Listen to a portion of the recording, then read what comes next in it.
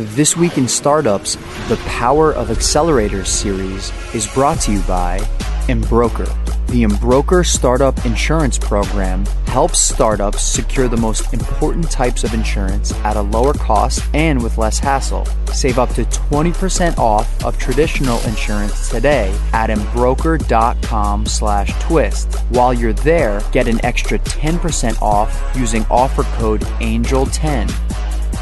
And LinkedIn Jobs. A business is only as strong as its people, and every hire matters. Hey everybody, welcome to This Week in Startups. This is our Power of Accelerators series. It's a series we designed to help founders learn about all the different types of incubators, accelerators, and startup platforms that are out there. There are many of these around the globe, and everybody's got a different spin on it. Some are incubators, some are pre-revenue, some are pre-product, some are post-revenue, some are more like graduate schools, other ones are like finishing schools. You get the idea. At the end, will you tell me which one I am? I will. And today, because we're still trying to figure it out. There are so many names. There are so many names. And my guest today, I've known for over a decade, and he was one of the pioneers in Austin, Texas. We hear about Austin a lot as a center of excellence for startups and a hub. Well, Josh Baer has been the founder and CEO of Capital Factory for over a decade, and he's invested in how many companies now, Josh? And welcome to the podcast. Hundreds. I don't know if I'm quite at 500 yet, but got to be getting close. Really? So over 400. So tell everybody, what is Capital Factory today? What is the iteration today? What is the offering you have for founders who are listening to the podcast right now? So, it's so interesting you asked that, and my mind races, because do I give you the answer from a month ago or a month and a half ago before coronavirus, or try to describe, what it's evolved into in such a quick time? But I'll try to do both. Do both. Because it's not fundamentally different. But Capital Factory is the center of gravity for entrepreneurs in Texas. And what that means is we're really focused on helping being a connection point, bringing people together and connecting entrepreneurs to the really three other kinds of people they need most to get started: investors, customers, and talent, people that they can hire. And we get that through our network, through our mentor network, through the activities and programs that we do, and through our space, through bringing people together. And what is it now with coronavirus and the inability for people to come to your physical space? You've got a lot of space, and it's sitting there empty, I assume. It is. It's just starting to open back up a little bit, but it's not going to be the same for quite a while. And, we were really on the leading edge of this in some ways, because South by Southwest was one of the first events in the US to get canceled because of coronavirus. Right. And we were one of the first to cancel our activities at South by Southwest. And the funny thing was, I thought that was like the whole thing. I was like, oh no, South by got canceled. I didn't realize, at the time it was going to be months or even years of consequences. But now what it really means is focusing, quite frankly, on a lot of things that we should have been doing all along anyway, things that we had at our disposal and were using, but maybe weren't using as well as we could, to be able to help connect people virtually. And that starts with office hours, which we were already doing, helping connect startups with people that can help them. And that, surprisingly, is having more utilization and more activity now that we're virtual than it was in person. I don't think it's the same as being in person. I still think there's a lot of value in being face to face with someone, but it turns out it's easier for people to connect. It's easier for them to get on a video chat. So we see even higher utilization, looking at on the order of about 200 meetings a week happening that way. Do you lose something there when it's not in person? Because you and I think, are both Gen Xers, I believe, and I think so. Still in our 40s. I'm barely holding on. Won't be able to do that for much longer. But we kind of had in our minds, there's nothing like that in-person meeting. So now we're forced to do it remote. And of course you see an uptick because it's more convenient. You don't have to get in a car. So that does. No one else has anything to do right now. They're all stuck at home. Yeah, so there is that, right? You're not going to an NBA game. You're not going to go to a Warriors game or a movie. So what is lost, or is anything lost in your mind by these virtual meetings? I think there's two big things lost. One is you lose the serendipity. It's really easy for me to have a Zoom with anybody that I want to. But it's not easy for me to have a Zoom with somebody I wasn't intending to have a Zoom with. And that's a really important part of serendipity. And that happens in place. That happens from bringing people together. When mentors come in for office hours, one of the most important parts is they see the other mentors. And at Capital Factory, we don't put you in a conference room by yourself where you're not going to see anybody. All the mentors are out in a big open area, all sitting at tables because they want to see and talk to each other as they come by, right? Or I might be talking to an entrepreneur and I might say, oh, you need to talk to Brett Hurt. He's right there. Let's grab him, right? And so that can't happen quite as easily virtually as it does in person. And the other thing that I think is big is this, we built up this capital. We built up this in-person capital, right? You and I even have it. Right. And it lasts us so long, even from small interactions over years, right? But that allows us to have an authentic conversation now virtually. And that's not quite as easy when you've never had that foundation to build on. So that's really a big loss. But the good news is you can get that back, right? And take me through the South by Southwest moment. South by Southwest seemed to actually be holding on, and it was quite a controversial moment. You had Tim Ferriss come over the top and say, this is bonkers. We are going to bring 100,000 or 500,000. I don't know how many people come to 100,000. 100,000 come to Interactive, or all three? All three. I think that's on the order of how many people come to the city for. So bringing 100,000 people from around the planet during a pandemic, probably not the best idea. And Tim Ferriss came over the top, but it was like a 1 or 2 week process for South by Southwest to cancel. Where were you on that emotionally, and in terms of when you saw Tim Ferriss come over the top, and South by was kind of holding on and not making an announcement? What was going on behind the scenes? I was really deep in the middle of it. We're one of South by's biggest partners. We're a big venue for South by Southwest. And in a microcosm, we had to deal with a lot of the same issues they had to deal with, right? It's not such a simple decision of even how to cancel it, right? There's a lot of financial implications to doing it the right way. So even, I'm not speaking for South by any means, but from what I could see from the outside, even just from a liability perspective, South by kind of needed the city to cancel it. You know what I mean? Like, right. If South by cancels it, it was their decision and they're responsible. And I get that they should definitely make the right decision if it comes down to it. But it really wasn't their fault that it happened. And if the city tells South by they can't do it, now it's not South by's fault. It's force majeure. And I don't know that saved them or anything, but that, there's a right way for this to happen. And it looked to me like it basically happened the right way. The decision was made by health officials and by the city, and South by didn't fight it. They said, we're going to defer to the city, and they waited for the city to tell them to cancel. Yeah, and I can guess at some reasons why that made sense. Yeah, I'm sure they have event insurance, and I'm sure the event insurance kicks in when the city says, you can't host this. So ironically, it was in the news that their insurance does not, or did not, it probably will in the future, but did not cover communicable diseases. So I don't know exactly how it played out, because in the end, they claimed publicly that they were not covered by insurance. But it's interesting. Again, I don't think anybody knew how it was going to play out. This was such an unprecedented thing. Yeah, it's so weird to think about how that was a hard decision. And now it's such an easy decision. It's so easy, right? I'm like, of course we canceled South by, right? But it was hard for me. You had so many different, views, and people sent, different perspectives.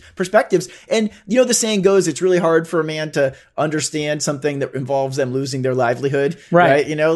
That was the situation that South by was in. That's part of the situation I was in. And we were the first to cancel. We did come to grips with it. We did accept it, and we canceled before South by or the city did. But it was a really hard decision, and there were some serious financial implications to it. Yeah. I mean, people had taken deposits from sponsors, sold tickets. Now the question is, are they refundable? And this is so interesting because having spent a lifetime hosting events since the early 90s myself, like you, I would always be obsessing about these minor details in contracts. And people on my team were like, it's a standard contract. Now they all mattered. Yeah. And I'm like, it's a standard contract that's completely negotiable. You see this part where it says force majeure? Like, this is really important. Do you see this one that says, and I would write it myself in plain English, if there is an act of God or the event is, whatever, we will work to reschedule the event at this date. And, from the venues to the sponsors, everybody has to have that spirit of, we're going to do it again next year. Your deposit is good. We're not throwing your money away, but it's going to be for next year. And what do you think the chances are? We're sitting here a year from, or close to 10 months from now, and it's March is when it takes place, I believe? Or is it February? Next March, yep. So they have the dates already. They make the dates for this 5 years in advance, I think. But not this year, right? Because I don't think they know what's going to happen. So they already have their dates on the calendar. But what do you think, personally, the chances are that it occurs? Wow. I've been pretty close to all this. I work with the Austin City Mayor, the Governor's Council, the National Guard here in Texas. So I've got a lot of inputs. I see a lot of charts. I'm sure other people do too. And, and I see things that go different ways. I find if you look at all the statistics, it doesn't seem so bad. And if you talk to doctors, you're scared shitless, right? So there's somewhere in the middle there. It is really hard to try to find your bearings because the data is so convoluted and there seems to be so much politics in the data, and different countries, authoritarian countries might be putting out some numbers. Italy. It seems to me like the only way we reopen is with a miracle. There's three categories of miracles, right? So under what we have now, with what we know has happened, with what historically has happened, I don't see how we are back to normal for 1.5 to 2 years in a best case scenario. But there are some miracles that could happen, right? So one miracle would be a miracle cure. Okay. Drink a lot of milk and you don't get coronavirus. Yeah. If that were the case, if we find something like that, and that's the easy answer, great. We can all go back to work and everybody drink a lot of milk, right? Or whatever that might be, right? Another one would be the vaccine, which, some people seem to think we're on a great path towards the vaccine, but we've never made a vaccine in I don't know, heard something between 4 years and 20 years before. Yeah. And even once they have the vaccine, it will take time to ramp up production of the vaccine for everyone to be able to have it. And that's still on the order of a year. So even if they got the vaccine, very quickly, it's going to take a long time before everybody has the vaccine. Right.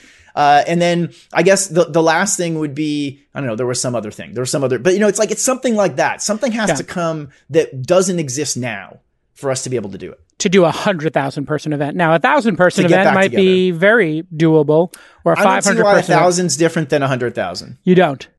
I don't. I mean, that's a lot you of could people. have 1,000 people tested. In the weeks before an event. Rapid testing, that might have been the third thing, right? So one of our companies is working on a breathalyzer. Like you blow into it and it tells you within 10 seconds if you have COVID. Okay? Wow. So if that becomes Can you tell us the name of that company? Worlds.ai. Worlds.ai.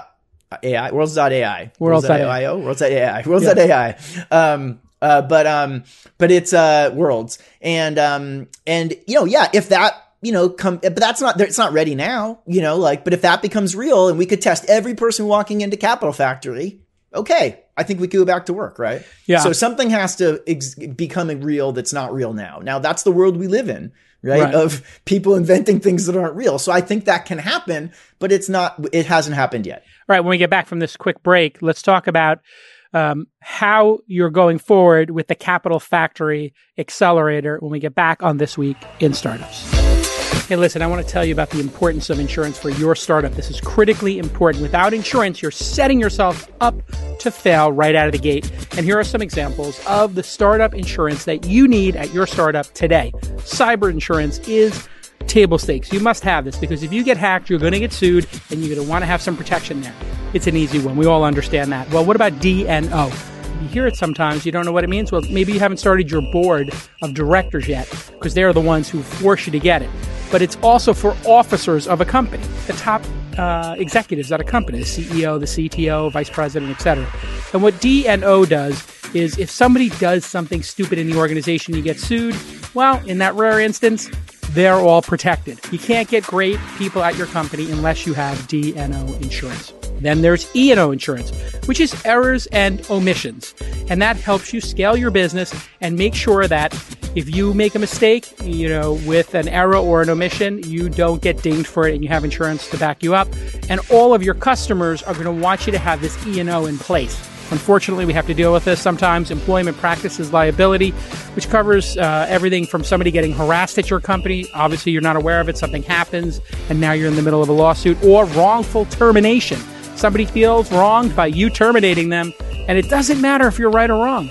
You're going to get sued. That's just the nature of business, and you need to have that EPL set up. Cyber, D&O, E&O, and EPL, all critically important insurance for you to get, and prices are up to 20% lower when you use Embroker's technology. You can go from sign up to quote and purchase in just 10 minutes, as opposed to traditional business insurance companies, which, well, you're dealing with very large, slow incumbents. The sign up takes days, if not weeks. You've all been through this probably at some point. And the process is not transparent. You have all this opaque pricing. You don't know what you're paying for.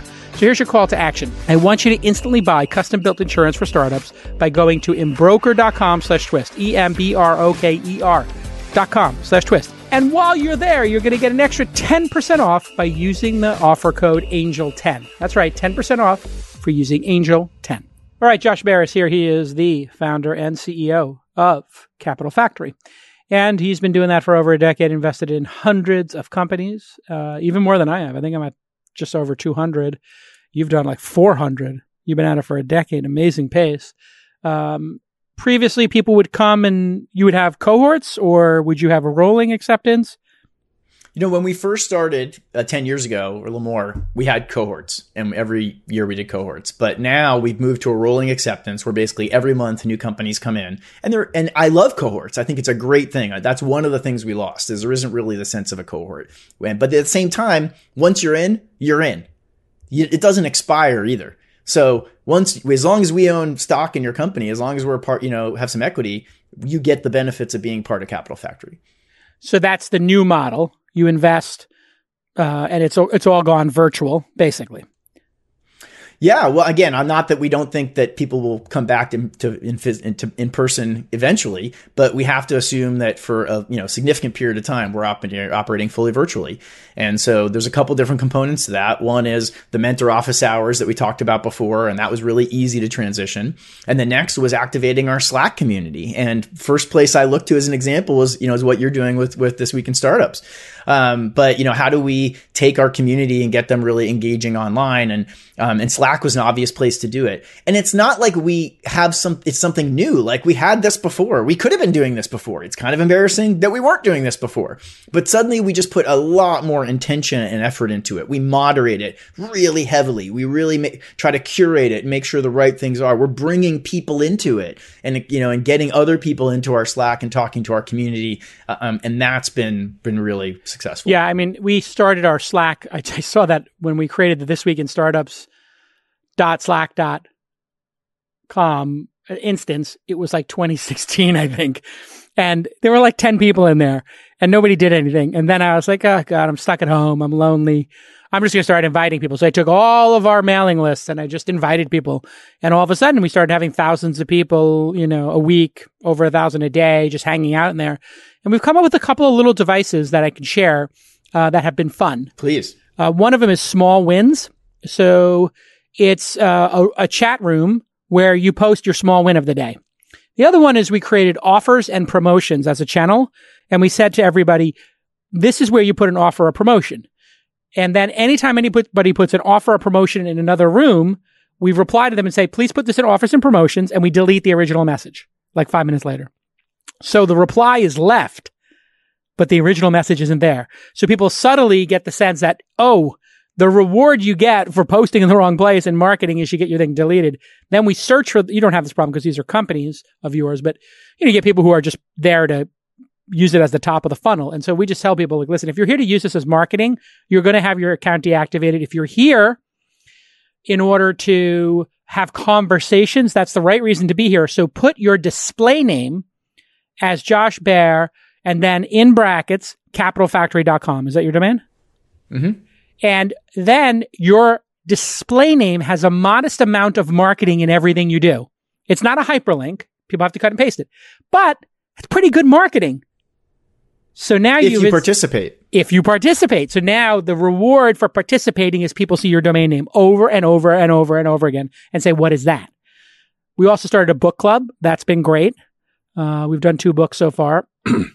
And then we have our Ask Jason area, which is they go first when I do podcast episodes about that. And then we did the daily stand-up, which is you just say what you're going to get done today.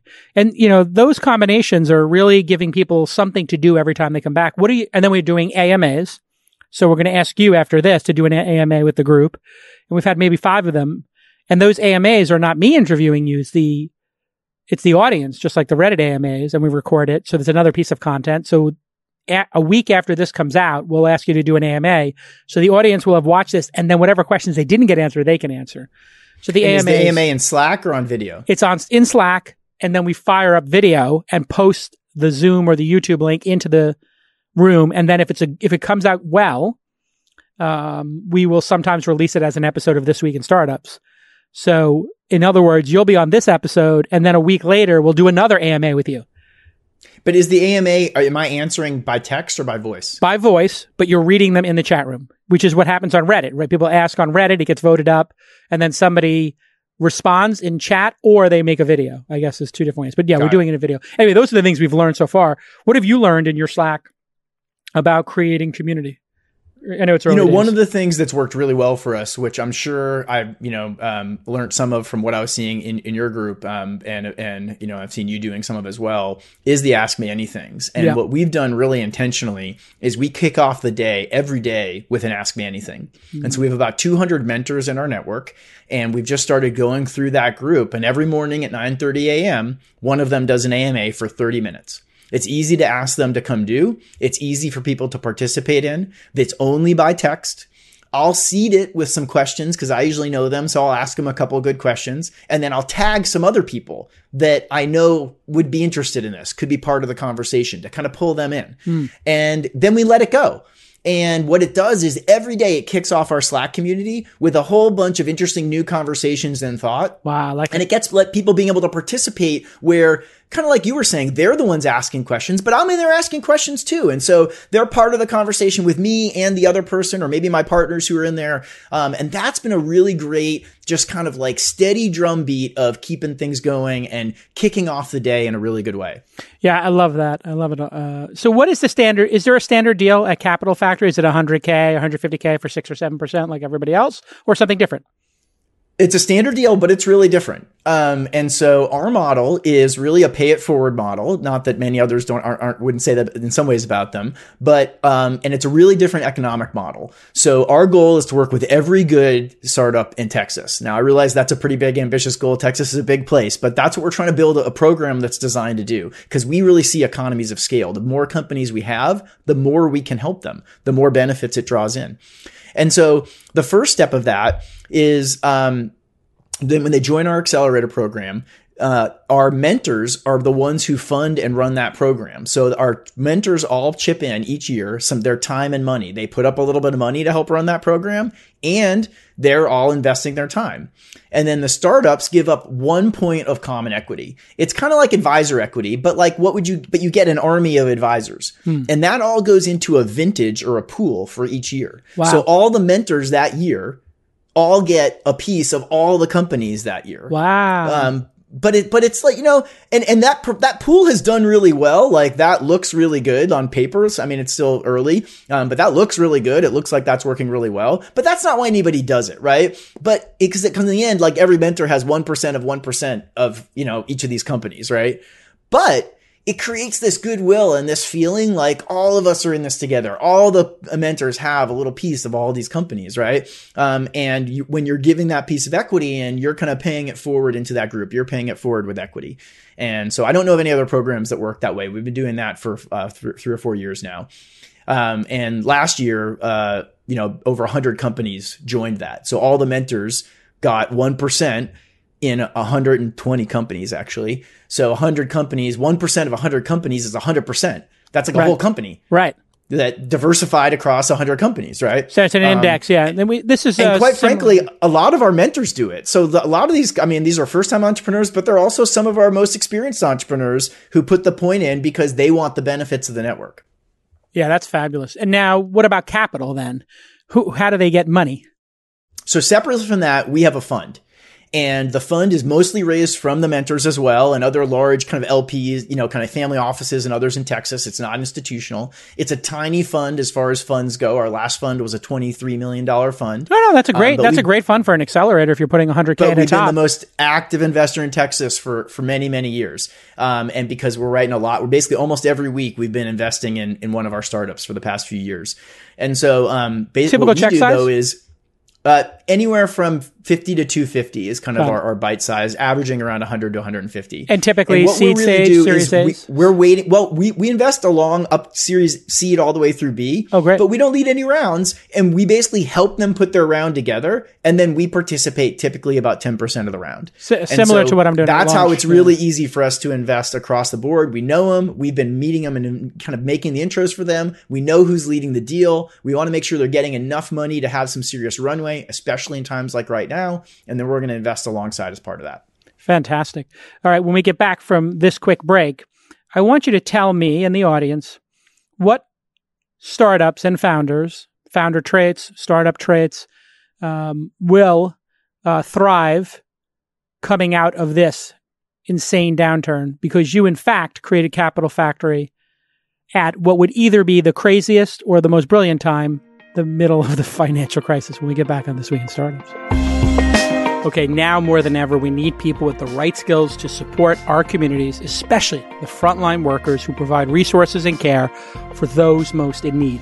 And to help, LinkedIn is offering free job posts for healthcare and essential service organizations that need to quickly fill critical roles with the people who will help all of us. If you or someone you know are hiring for one of these organizations, LinkedIn's active community of over 675 million members can help you quickly find the right candidates for the front line quickly. LinkedIn Jobs screens candidates for the skills and experiences you're looking for and puts your job post in front of qualified people who meet your requirements. So you can find the right person to quickly fill critical roles. Many of our portfolio companies have had success using LinkedIn Jobs. One of them, Takeoffs.io, is an AI-enabled building materials marketplace. It's very cool. I found them when I was in Australia. And they were looking to hire last year an AI engineering lead, which was really difficult because, well, it's a pretty unique skill set, right? You're an engineer and you know AI. So they used LinkedIn Jobs and they found the perfect candidate with a PhD in computer vision. And this employee has been with them for over a year and has rolled out several major projects and has been a real game changer for that startup. So here is your call to action. To post a healthcare or essential services job for free, I want you to visit linkedin.com/power. Again, linkedin.com/power. Okay, let's get back to this amazing episode. All right, we're cooking with oil now. Josh Baer is here. He's Joshua, B-A-E-R. It's pronounced like a bear, like a grizzly, but it's spelled B-A-E-R.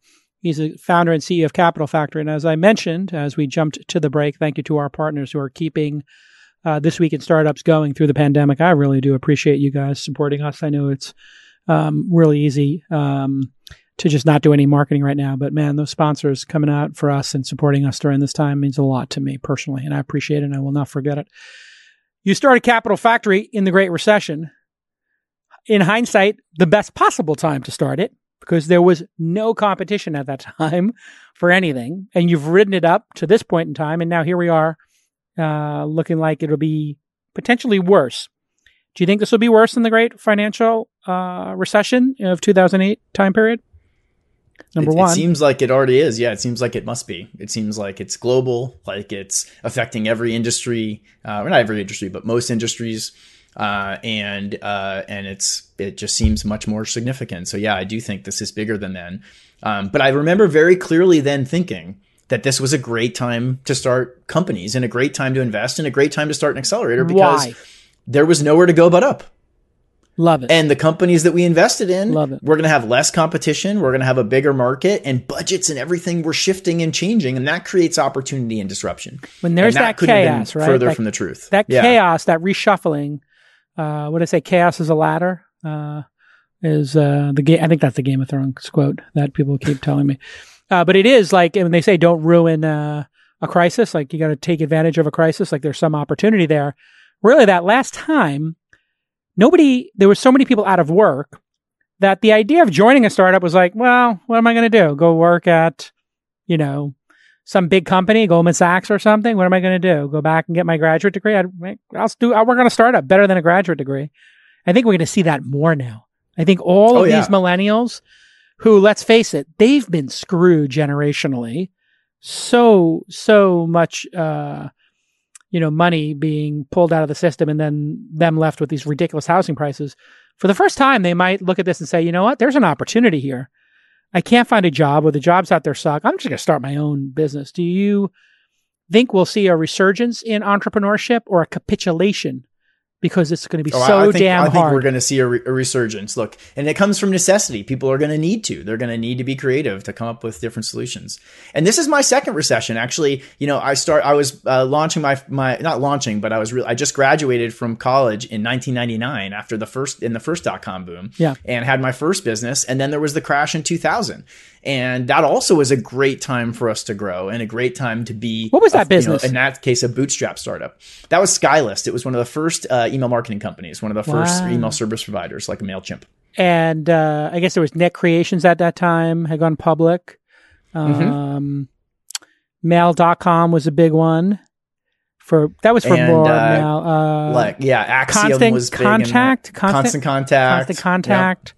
There was just a lot of people in the email. It was like Amazon Web Services of email. How'd that company do? That was boom days for email. That was the beginning of email marketing, right? Yeah. And then through that, we also got spam and had to figure all that out. Did you sell or did it shut down? What was the outcome? Aquahara? I bootstrapped that business, ran it for about 10 years before I sold it. And it was a great outcome for me. Good outcome, That really got me started investing and moving on to other things. What businesses do you think? Let's do this one two ways. Number one, you're doing triage on your portfolio right now. What are you seeing in terms of the three buckets? People who are decimated, people who are thriving, and then people in between. I've got 5 buckets. Okay. That's usually how I think about it. Okay, walk me through it. So there's if the Walking Dead are going to drop dead or already have. Got it. Right? If you were going to die in the next year and you just didn't know it yet, you're going to die now, like really fast. Because the world just changed and everything got tight and capital's constrained and, it's just it's accelerating everything. It's going to accelerate that too. There's no bridge round for those companies. No, everything got real really fast. If you were just going to squeak by, you're going to die too. Right. Because you're not going to just squeak by anymore. Right. Now you just lost that edge. You lost that little bit and you're not going to squeak by. Right. That's bucket one. If you're one of the strongest companies in our portfolio, and I have a bunch of examples of great companies that I believe in that have strong businesses that are not negatively impacted by COVID-19. Which is so weird. They're still going to have to fight to get through this. They're still making layoffs often. Not always, but often. Why? They're still because they're realizing we need to make this last longer. They're lowering their forecasts. They're thinking differently about what the next year looks like. And those that are fundraising, even very strong companies, I'm seeing valuations drop dramatically, even by half with strong businesses that are more mature because capital is scared and more scarce. So those are the strong companies in the portfolio. Wow. Then if you're lucky, you just won't notice. Maybe you just raised $2 million and you were planning on building product for the next year and a half. Okay, maybe it doesn't affect you, right? Yeah. Maybe somehow you're in an industry that doesn't affect you. And then the fifth bucket are the special ones. If you're one of the special ones, you're going to excel. You're going to boom. You're going to explode. This is going to either blow up your business or pivot you into a new business that's going to take over and drive in a new way. It's going to be a wave. It's going to be a lift. This is, everybody else is getting clobbered by this. And getting dragged in the undercurrent, whatever the metaphor is here with the ocean. Yeah. But then some people are going to ride it. It's going to be a giant wave. If your Zoom or your WebEx or your Slack, Uber Amazon Eats, DoorDash, or food delivery, those things are booming, right? Yeah. Meditation apps, anything at home. I think education is going to be such an amazing one because if you think about it, how many education startups do we see over the last decade, you and I, and then how many of them just never got funded, how many of them never got to revenue, and now how many of them are getting bombarded with parents That's saying, a great example money. Too, because I think there's a fundamental shift that could be happening right there, because before today, you didn't really want to sell direct to parents. No. Everybody sold to school systems. It sucked, but it was even just nobody made any money selling to parents, and parents weren't willing to pay for things. And school systems took 2 years to make a decision. I think that might have changed. It did. Because parents now suddenly are going to have to take a lot more into their own hands. And we're seeing more interesting models. And I think we could see a lot more direct to consumer education than before. I think it's going to work 100%. I think parents are now realizing some percentage of the time at school is busy work, babysitting, et cetera. And then there might be these 2 really intense hours of learning because now they're doing the teaching themselves. Yep. And they're like, okay, I did the 2 hours of really intense learning. Now what? And it's like, yeah, well, now was gym, recess, electives, study hall, whatever. There were a lot of other things occurring, study time, et cetera, that maybe were babysitting would be the unkind way to put it, or just, community building, et cetera. What do you think this does? You were one of the first to, realize, hey, emerging city, great place to run a startup. It's half the cost to run a startup in Austin than here, I think. Right? 1 bedroom's down there, still $1,500 a month. Sounds about right. It's $4,000 a month here. So it's super expensive. It hasn't gone down that much. I think it's gone down like 5% here. What do you think this remote work is going to do for startups and big companies in terms of saving money? What's the upside? What's the downside? Yeah, that is a really good question. And I'm just trying to get my head around it right now because I kind of flip-flap back and forth. Like, on the one hand, I do think that being in physically in person is important. Like we said before, that we are right now, everything's being so successful and moving so fast because we're eating up all the physical capital that we built up, but eventually we are going to run out of it. And we're going to realize that there's a lot of value of being in person. And at the same time, and also another thing someone else said to me that really resonated was, he's like, the office that's in person is going to have a 2% edge, but that's going to make the difference. Like, they're going to be able to have a little bit of an edge over the ones that aren't in person, and that's going to give them an advantage. But at the same time, I do think the world's fundamentally different. I think that, and I see obviously so many people are trying remote work for the first time, and it doesn't mean all of them are going to switch. But if 5% of them switch, that'd be a fucking tidal wave. It'd be double or triple the amount that currently are. More, yeah, it'd be crazy, right? Like, it doesn't take, and I think that is plausible, right? That could change. I think I would say that's an understatement. I think we're going to go from, if 5 or 10% of startups, from Series A forward. Well, I meant all companies, actually. Yeah. I think I was saying 5% across the board. I mean, yeah. I mean, if you look at what Jack did with Square and Twitter, he said, you never have to come to the office. And then Zillow, which is an old school management team, they were like, you don't have to come back this year. We'll talk about it next year. I mean, what are the chances you say to an employee, hey, you can work from home, and then January 1st comes along, you're like, you got to come to the office. And they're like, yeah, I sold my house and I live in Tahoe. I mean, a lot of people are doing that. Yeah. Right? It's happening. So I think that's, that is what we see happening. And, and I know a lot of companies that have canceled their leases, honestly, more than not. Most of the companies I'm talking to, I'm like, what have you done? I canceled my lease. Now, I think a lot of them are going to get their leases back, but might be a renegotiation. They're doing it too. Yeah, they're doing it. It seems to me that a company like Facebook or Uber could not have been created without an office space, without a maniacal group of people in a room, driving towards a vision. That being said, when a company is at scale, is it in Facebook's best interest to have, thousands of employees on buses for 3 hours a day or 2 hours a day, whatever it is? Probably not. Probably not. Right. It really, there's some big trade-offs there. It was interesting in Akira Kurosawa's autobiography, something like an autobiography is the name of it. He talked about how the Toho Studios system in Japan, Akira Kurosawa, Seven Samurai, etc. The director said they would go to like an onsen, they would go to a retreat and a spa, and they would stay there for 3 or 4 weeks, writing the scripts, acting out, doing table reads, and then they would go back to their lives. But they had these intense moments of creation. And because they worked with the same actors and screenplay writers, Toshiro Mifune and Akira Kurosawa, kind of the De Niro equivalent, Scorsese equivalent of that era, they felt like they got to do their best work. I think this might wind up being the model, is that the Twitter team comes together, or the Instagram team comes together for 3 weeks in a location, they jam out, and then they go for 3 months and work. So that's going to be like this nomadic lifestyle that young people kind of aspire towards. I mean, it's hard to do with kids. Could become like a model, I think. And when I've been part of larger organizations that have distributed management teams, not even remote work, just distributed management teams, that's what we had to do. I worked with Matt Blumberg at Return Path. That was when I sold one of my last companies too. And, and it's a great company, but they were in New York and Denver and San Francisco and a few other places. And that's exactly what they had to do. Every 3 months, everybody had to get together. Right. So then you just a different conversation with spouses and employees.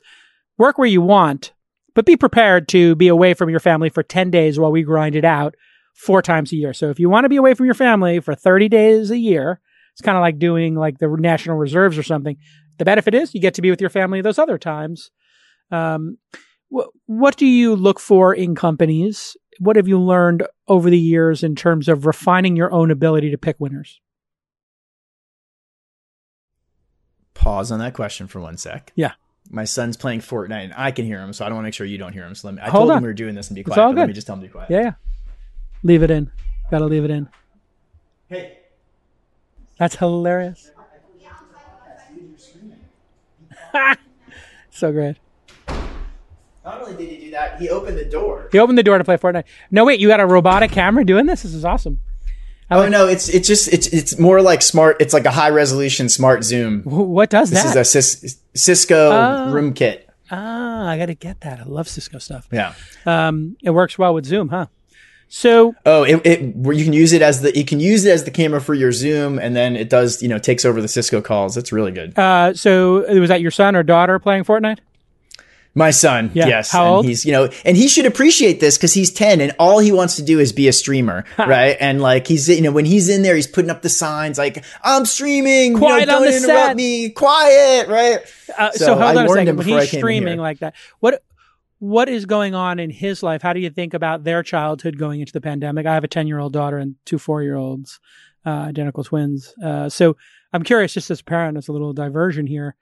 What do you think? Is this going to be scarring our kids? Is it going to be a double summer and it's awesome because they get to spend more time with mom and dad on a fortnight?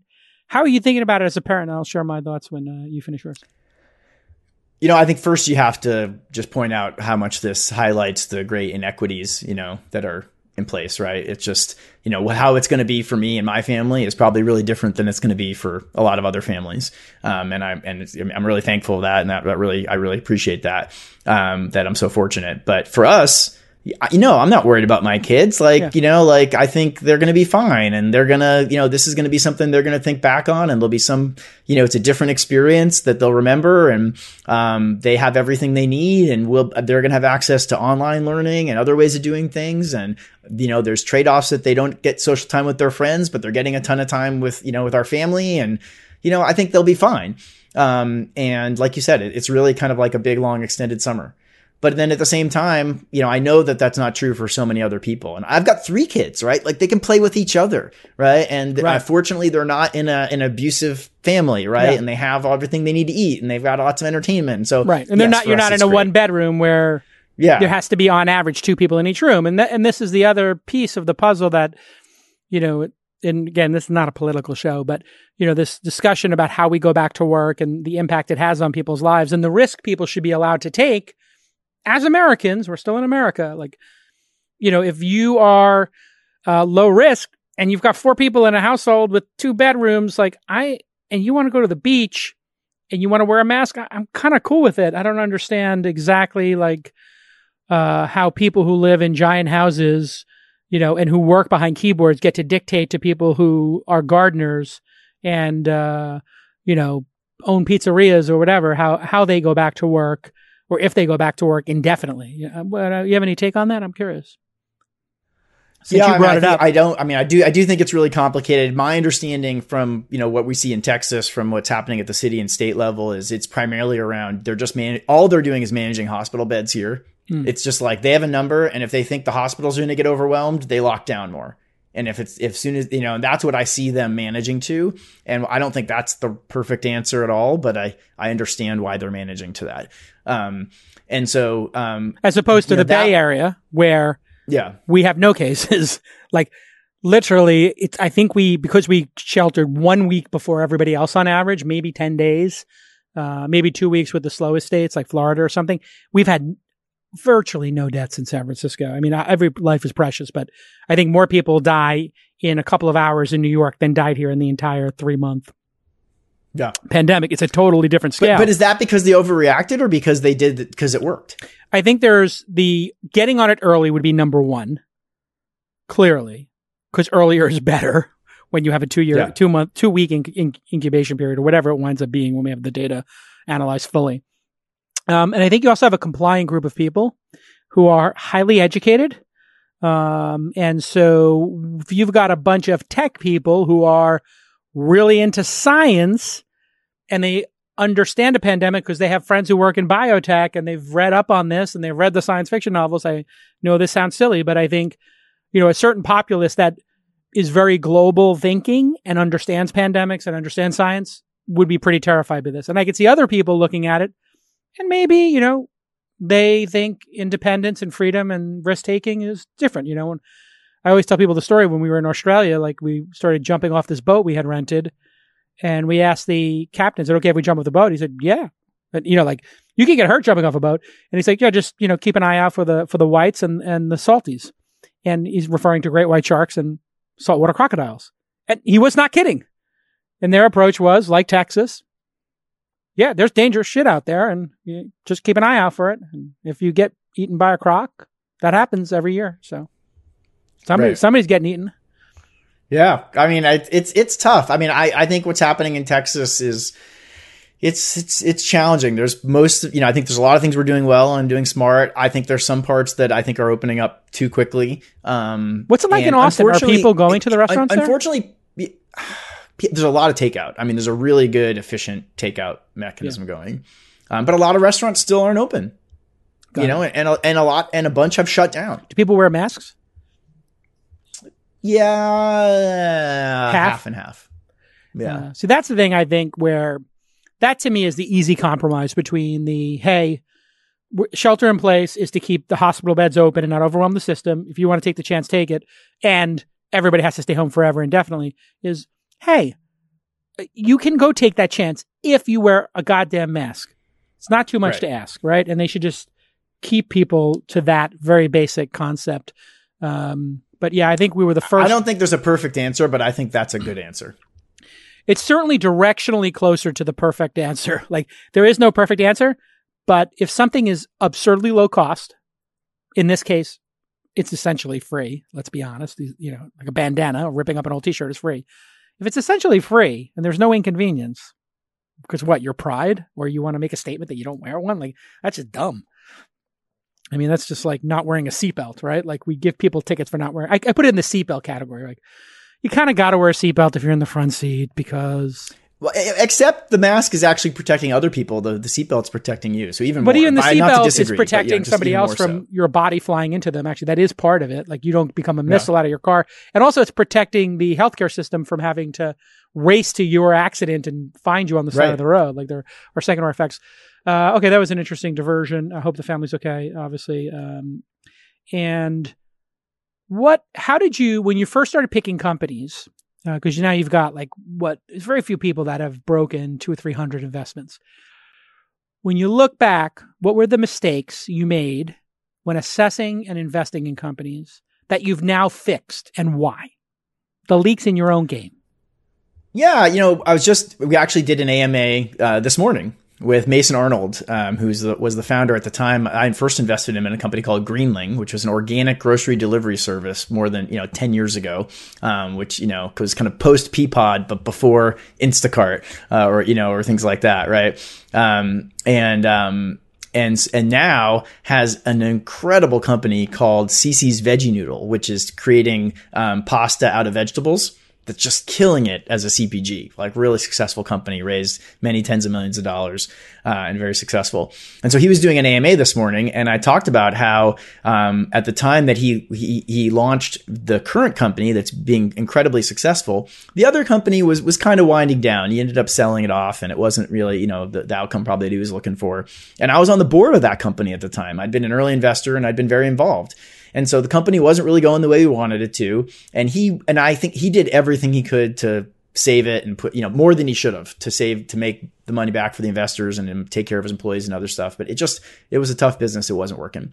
But then he came up with this new idea, which really was a totally different business and different thing. And he offered us as investors a great, really, really good deal to invest in this new thing after he had already really done everything he could to try to save the other company.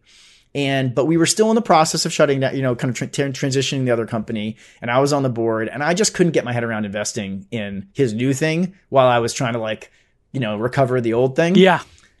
And it was a great thing. And he was a great entrepreneur and it was a great business and he offered me a great deal and I should have done it. And I ended up investing later in a much later round at a much higher valuation. And, and that was a good lesson. And I have a similar one, which I don't know if you know Howard Lerman over at Yext. Of course. In New York. He launched at our event and I discounted him as well. And that was a huge outcome. Yeah. Oh, don't discount Howard Lerman. And I got to know Howard when I sold my first company, Skyless, to a company called Daytran that Howard at early 20s was the COO of. And they had just raised $60 million from Vantage Point after they had sold MySpace. It was just a kind of a heyday kind of time at the time. And I got to know Howard, and Howard was just a force of nature.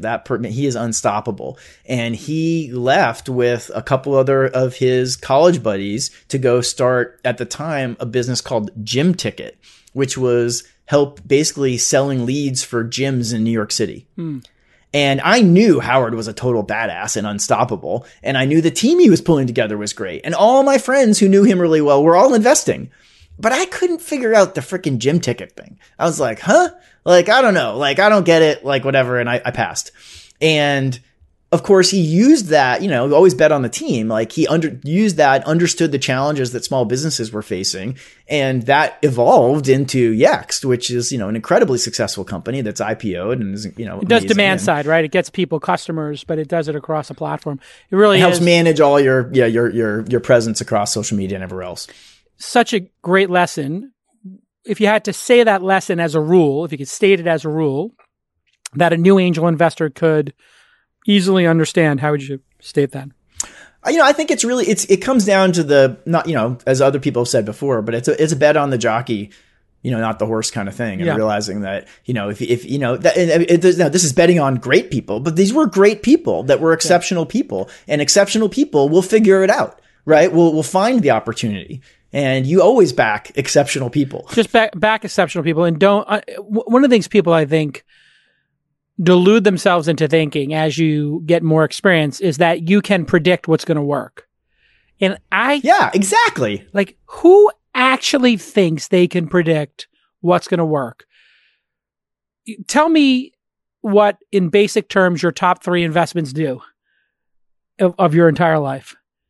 Sure. So one of my best companies ever was a company called WP Engine. They're a WordPress managed platform and kind of run your whole marketing engine now. Yeah. So they're a blog hoster that doesn't make the blogging software. Exactly. So now just think about how I said that. I'm not saying it to be derogatory. I'm saying it to be as plain English as possible. They wouldn't say it that way, obviously. But yeah, I mean, that's kind of where they started. That's what you invested in. You invested in a blog hosting company that doesn't own the blog hosting software. WordPress sucked at the time from a perspective of it was hard to set it up and manage it and own it, and they just made it easier. And amazing. And then my number one. And they've raised hundreds of millions of dollars, and they're a super successful company with, hundreds of thousands of customers. My number one investment? A cab dispatching software. Right. It's most people said no to that. 19 out of 22 people at the event said no at Open Angel Forum. What's your next? Plain English, big winner. Give me your plain English description of your next big winner. Next big winner, probably for me personally would be Bizarre Voice. Yes. Which was Brett Hertz's company. Yes. And was super fortunate that he let me get involved very early on in that. And describe the original pitch. The original pitch. I mean, it wasn't crazy, but it was, we're going to give every e-commerce website ratings and reviews like Amazon has. Great. So we're going to build. But nobody had them then. Right. And it was wait, they're going to pay you just to put this widget on their website? Yeah. why aren't they just going to build that themselves? We're going to get people to put our reviews platform on their e-commerce sites. Yeah. That'll never work. Literally, if somebody pitched me that now, I'd be like, why would the company ever give you that power? Well, and also another thing that you might not see in hindsight right now, and I might not remember, is back then it was like, would companies even want to see reviews on their site? No. What if they write something bad? That was the kind of thing they were dealing with, not realizing that actually bad reviews help you sell more stuff and sell the right stuff. And Bazaar Voice was able to prove that actually having bad reviews improves your profits. Not to lots of bad reviews, but having real data on there. Yeah, it makes your product better. Somebody doesn't return something when they know about its limitations when they buy it. That's super interesting. Yeah, if people are like, don't buy this. Insights. Yeah, don't buy this if you want a rechargeable battery in your flashlight.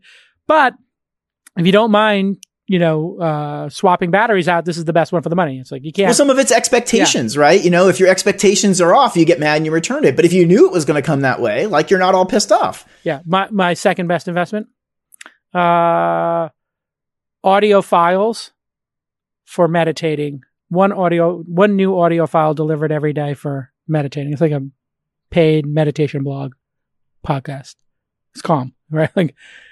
Wow. Yeah, calm.com. It's like now on my TV, now everywhere. I literally just put it on my Sonos because my kids are so addicted to it for sleep that I have to put Sleepy Paws on the overhead speakers for them every night. They fall asleep I read them a story. My wife reads them a story. I tell them stories. And then they want to still get the third Sleepy Paws sometimes. And it's really interesting, the humility you have to have of releasing yourself from trying to figure out if this idea is going to work, because the great founders will figure that out very quickly and iterate.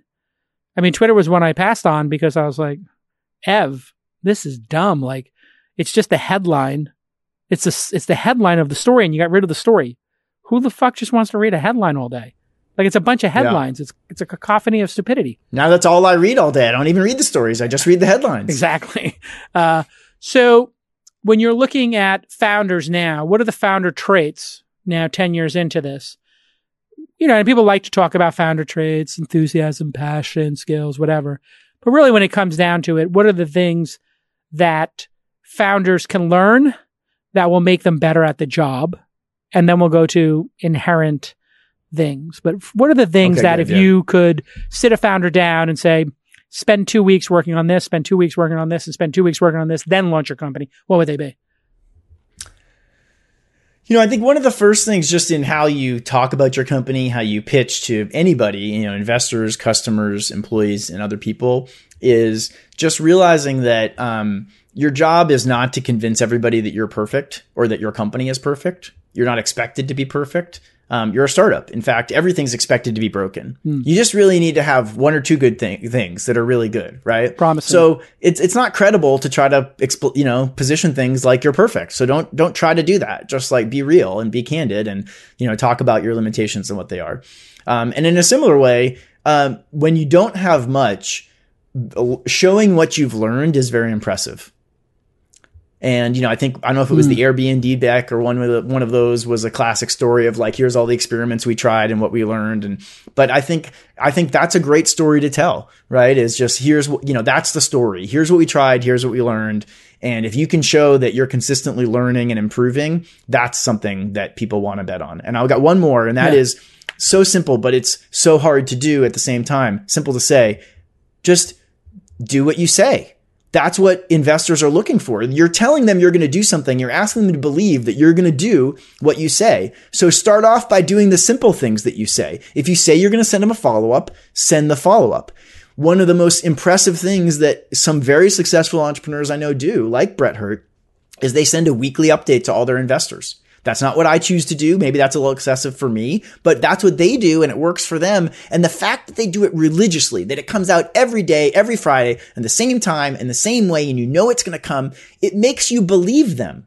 They're credible. It gives them credibility. Just that simple act of doing what they say they're going to do gives them credibility. And that's something anybody can do, is get small wins, like you were saying before, with investors and with others by doing what you say you're going to do. Yeah, it is amazing the number of people who, will take so much time to get in front of somebody and then not follow up with them. Or tell the person, hey, we're going to get this product launched on this date, and then we're going to get to 100 customers by this date. They do it, and they never tell the person they did it. Such a wonderful opportunity to follow up with the people who didn't invest and tell them. That's a great follow-up. Such a great follow-up. Hey, when I met you, I told you we're going to launch in September. We actually launched on September 10th. Here's the TechCrunch article. Here's the New York Times article.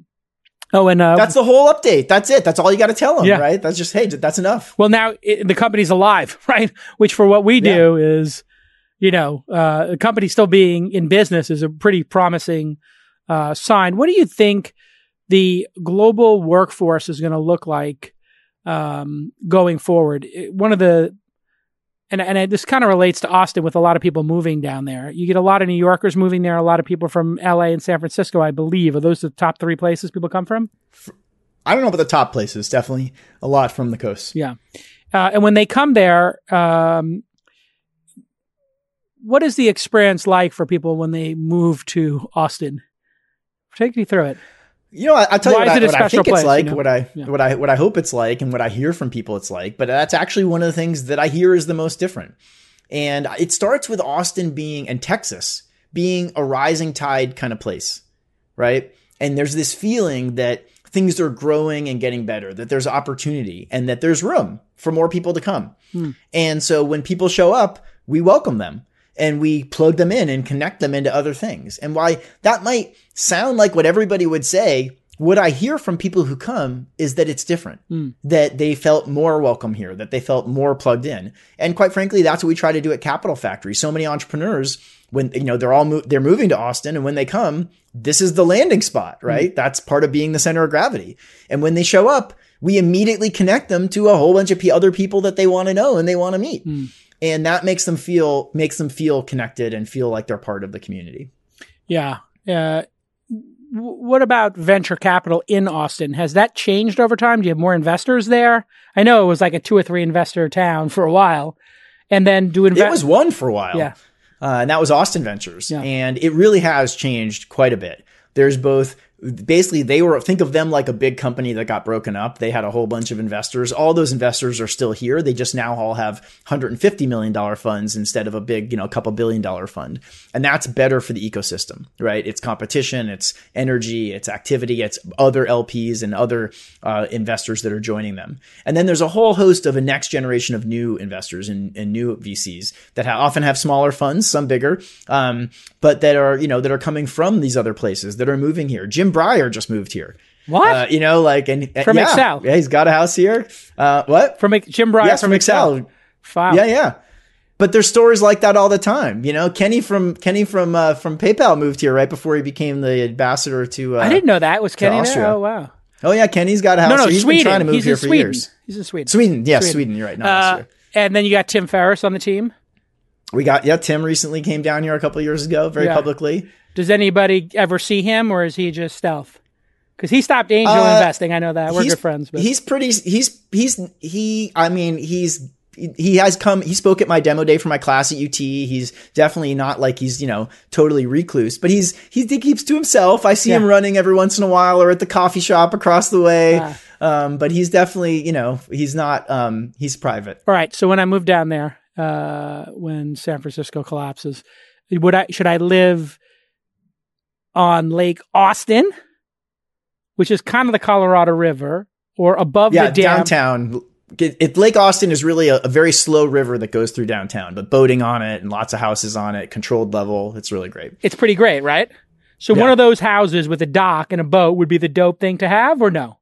Oh yeah, that's a great start. It's hard to go wrong with that. Is there a better? What's the better situation? What's the best situation? There's it's getting a lot like of one of those situations. penthouses. Yeah, you got a family, things like that too. So for me, I'm not on the water, but I'm still close into downtown, and able to have a house and a yard, and and my kids can ride their bikes and things like that. I really can almost got a condo downtown, like a penthouse downtown, because it's such a great downtown. It's just walkable and it's small and there's everything you need. You wouldn't, and you wouldn't really need a car. So it's a great downtown as well. And then there's a lot of other pockets. There's a lot of other great communities around, both planned communities and ones that are a little bit more organic and crunchy that have evolved. So hard to go wrong, but the lake's probably the spot. Lake Austin. Now wait, there's a bigger lake that's like a half hour or 45 minutes out of town. What's that called? Lake Travis. Yeah, that's. There are some bonkers houses there. I was looking at some house that was like on a mountain that looked like Pablo Escobar lived in it or something. Yeah, dozens of acres and big campus type things and multiple houses and docks. But it's a very liberal, libertarian. What would you describe the vibe in Austin? Obviously, I've been there many times, but for people who are listening, people say Texas, and I was just in Houston.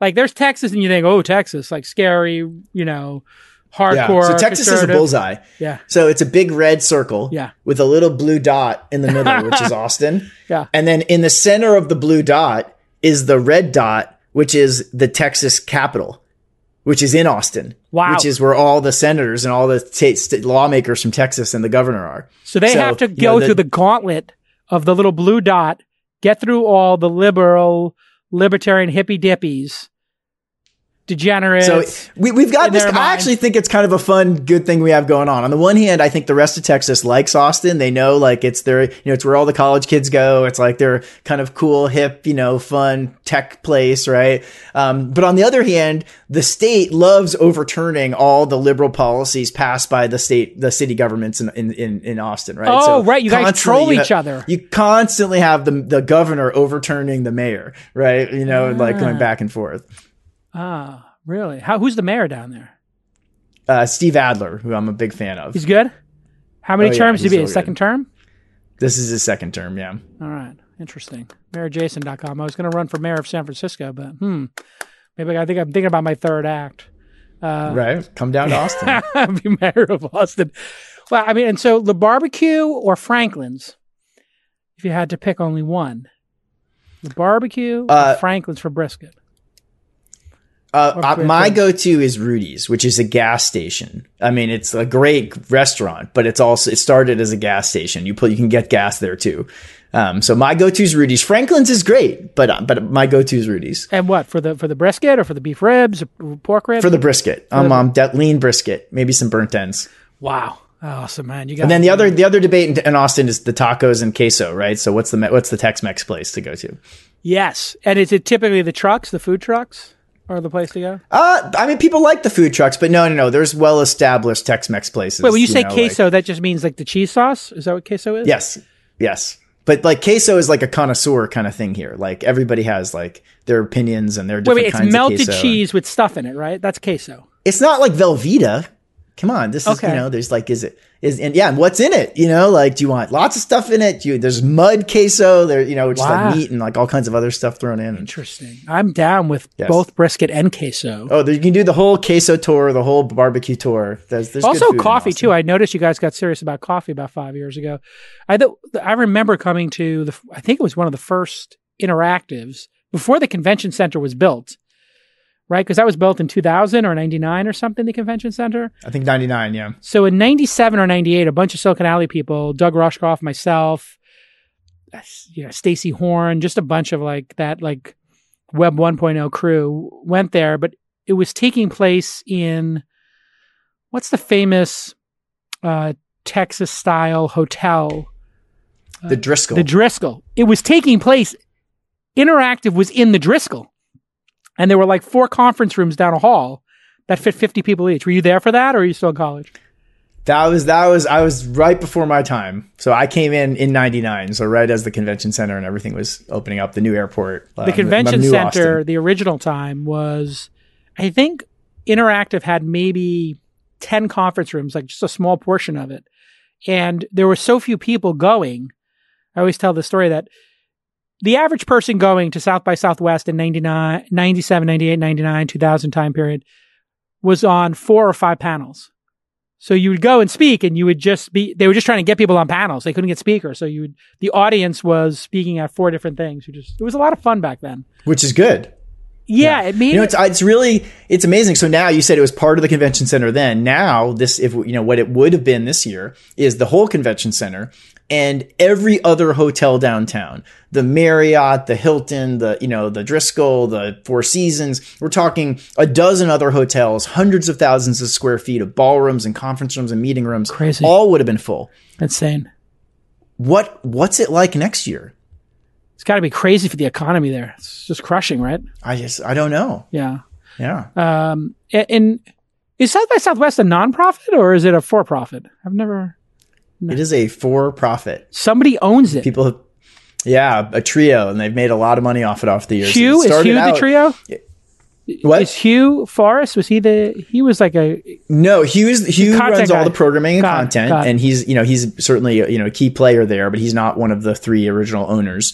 But it came out of the Austin Chronicle, which is a newspaper.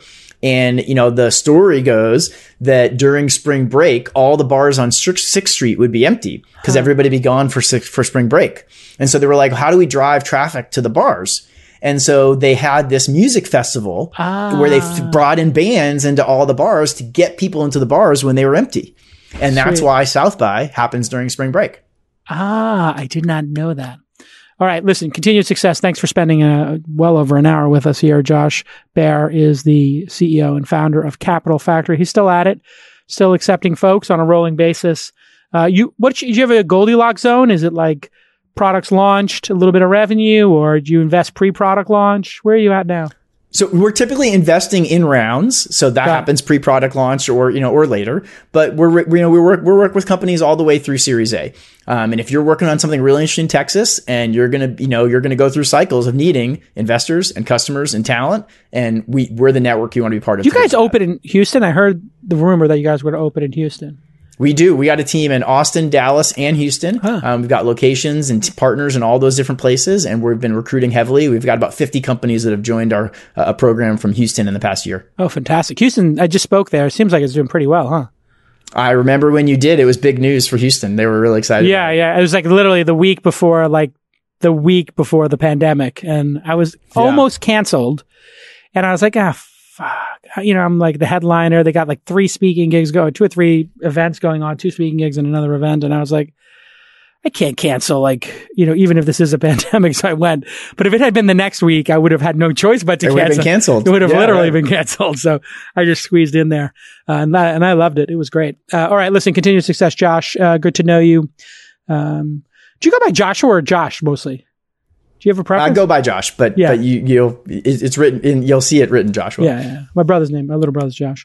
All right. Continued success. And everybody, if you want to get in touch with Josh, he is Joshua Baer, Baer, or Josh at capitalfactory.com, I'm sure. Go apply. Josh at quityourjob.com works too. Josh at quityourjob.com and be a founder. I love it. Capitalism for the win. All right. We'll see you all next time on This Week in Startups. Bye-bye.